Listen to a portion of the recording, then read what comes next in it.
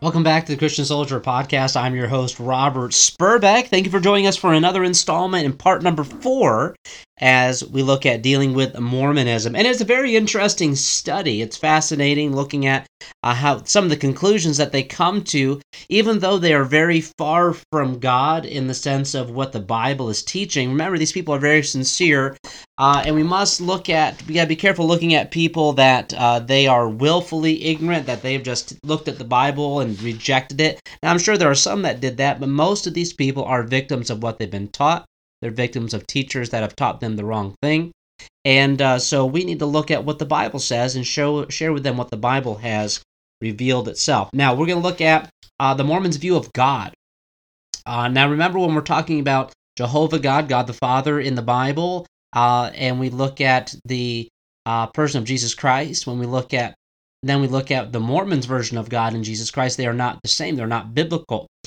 Because the Mormon view of God is simply this, is that God was a man at one time, was a human being, and that through obedience to the gospel that he ascended to a higher state of being. Now he is a God. He is the God of earth and this universe, and that there's a possibility of multiple universes, but that Jehovah is the God of this universe, and that he is perfect and he is eternal now, where he wasn't before, but he has ascended to an eternal state, and he has a body with flesh and bones, because that's what they take when God tells us in the book of Genesis that man became a living soul. He breathed into his nostrils the breath of life. Also, where they said, let us make man in our image in Genesis chapter 2. But can we think for a moment? I think we need to understand something here, and just really looking at the aspect of godhood,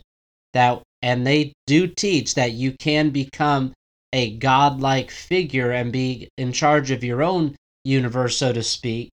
And it just takes me back, every time I hear that, it takes me back to Genesis chapter 3, and the devil's lie and promise to Eve, that if they simply disobey and take of that forbidden fruit, that it said that you're, on verse 4, in that, Eve said we shouldn't even look at it, or we shouldn't eat it, and we shouldn't touch it. Now, God never gave that instruction.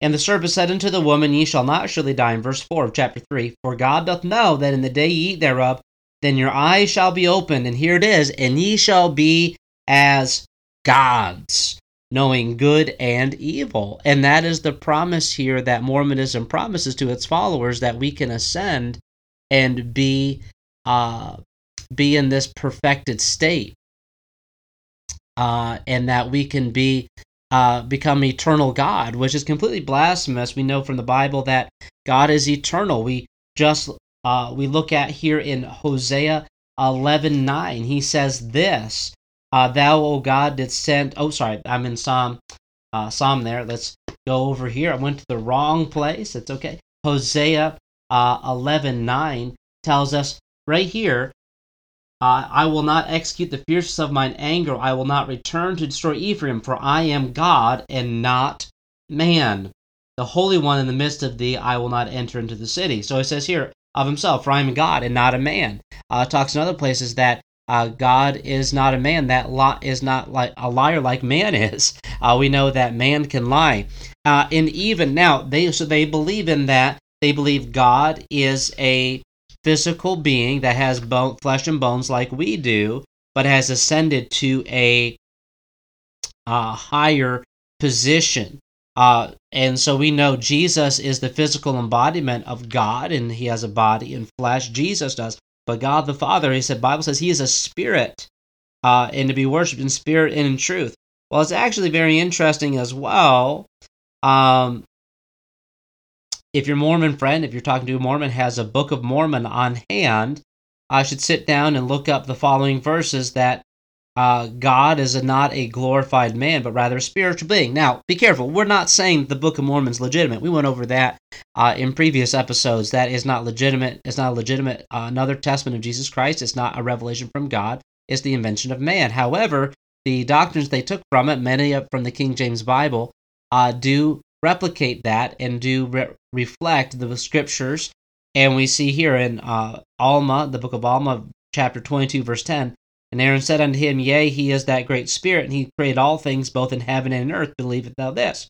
Then in chapter 31 and 15 of the book of Alma and the book of Mormon, Holy, holy God, we believe that thou art God, and we believe that thou art holy, and that thou wast a spirit, and that thou art a spirit, and that thou wilt be a spirit forever. Now, of course, we know this isn't scripture. I'm not saying that it is. However, it is helpful to show a Mormon that their doctrines, the current doctrinal position, does not agree even with their own book.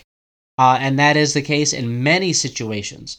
And many of their current doctrinal forms do not agree with the Book of Mormon, though they claim the Book of Mormon is perfect and the Bible is apostate, yet they don't follow their own teaching, and many Mormons do not know this. So it is important for us to bring in this aspect and bring in the aspect of Scripture. We know in Jeremiah 10:10 that he is the eternal king. In 1 Timothy 1:17 is the king eternal, immortal, invisible, right? We know in Psalm 93:2 that he is from all eternity. Isaiah 57:15, he is from everlasting. And Habakkuk 1:12 as well. We know in Genesis 21:33, he is the eternal God. Over and over again, we know of his eternality. He's an eternal being, and that he always has been and always will be. Whereas the God of the Mormons had a beginning because he was a man. We know that God is eternal, always has been, always will be. He is the Alpha and Omega, the beginning and the end. And we could go on and on, but I just think we need to really be aware of what they believe, because if we don't know the terms they're using, we can appear to have common ground when in reality we must define terms. Same thing when you're dealing with a Calvinist. You must define terms. You must know what's being spoken of. And really, when you're dealing with any religious system that is outside of the Word of God, that is not a Bible-believing, though they claim to be, not a Bible-believing religious system, you must define terms. What do you mean by this here? This is what the Bible says. This is what the definition.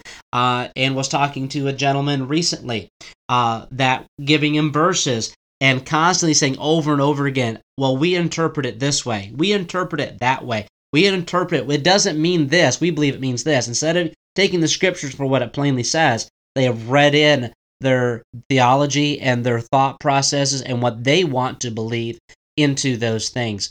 We know that is called in Bible interpretation eisegesis, which is that you are making the Bible say, you are reading in your own preconceived ideas into the Bible, and you can come up with some pretty crazy and weird things. Then exegesis is simply looking at the scripture and letting it say what it says, and it means what it means. And the scripture is the best commentary on itself. And so we must be careful to be far from doctrinal error. Let the Bible speak for itself and not let man speak for it and bend it to what they desire it to be, which exactly is what Mormonism is. It is bending the Bible and bending it to a man-made system that was created by Joseph Smith and others that is not biblical and is not in any way, shape, or form the gospel of Jesus Christ, and definitely is not the true church, but instead is a perversion of it, which I believe is coming straight from the pit of hell. We look here, the same promises. I still believe that Joseph Smith, I believe he saw an angel. I believe it was Lucifer, because right here, the same promise, you can be like a god. The devil uses the same lies he used in the garden because they work. Want to encourage you with that today. We'll join us again next week as we go into the next part, our next section. And I know as we go through this, we'll find more and more interesting things, and also helps to how we can help our Mormon friends as they need to turn to true salvation in the true God of the Bible and the true Savior of the world, Jesus Christ, not the one they've created. Well, thank you for joining us. Don't forget, if you have any questions or comments, you can email us info@tbccolleen.org. So there will be a dedicated email coming for the Christian Soldier podcast in the near future. I'll be up and coming announcement, and also possibly in the future a dedicated webpage for the podcast as well. We'd love to have you join us for that. But that is in the works, so letting you know what's on the horizon. And we definitely would like to have more interaction with those that are listening and have comments, questions, and even topic suggestions, or maybe some other thoughts in addition to what we already cover here. Well, thank you for joining us, and I will see you next time.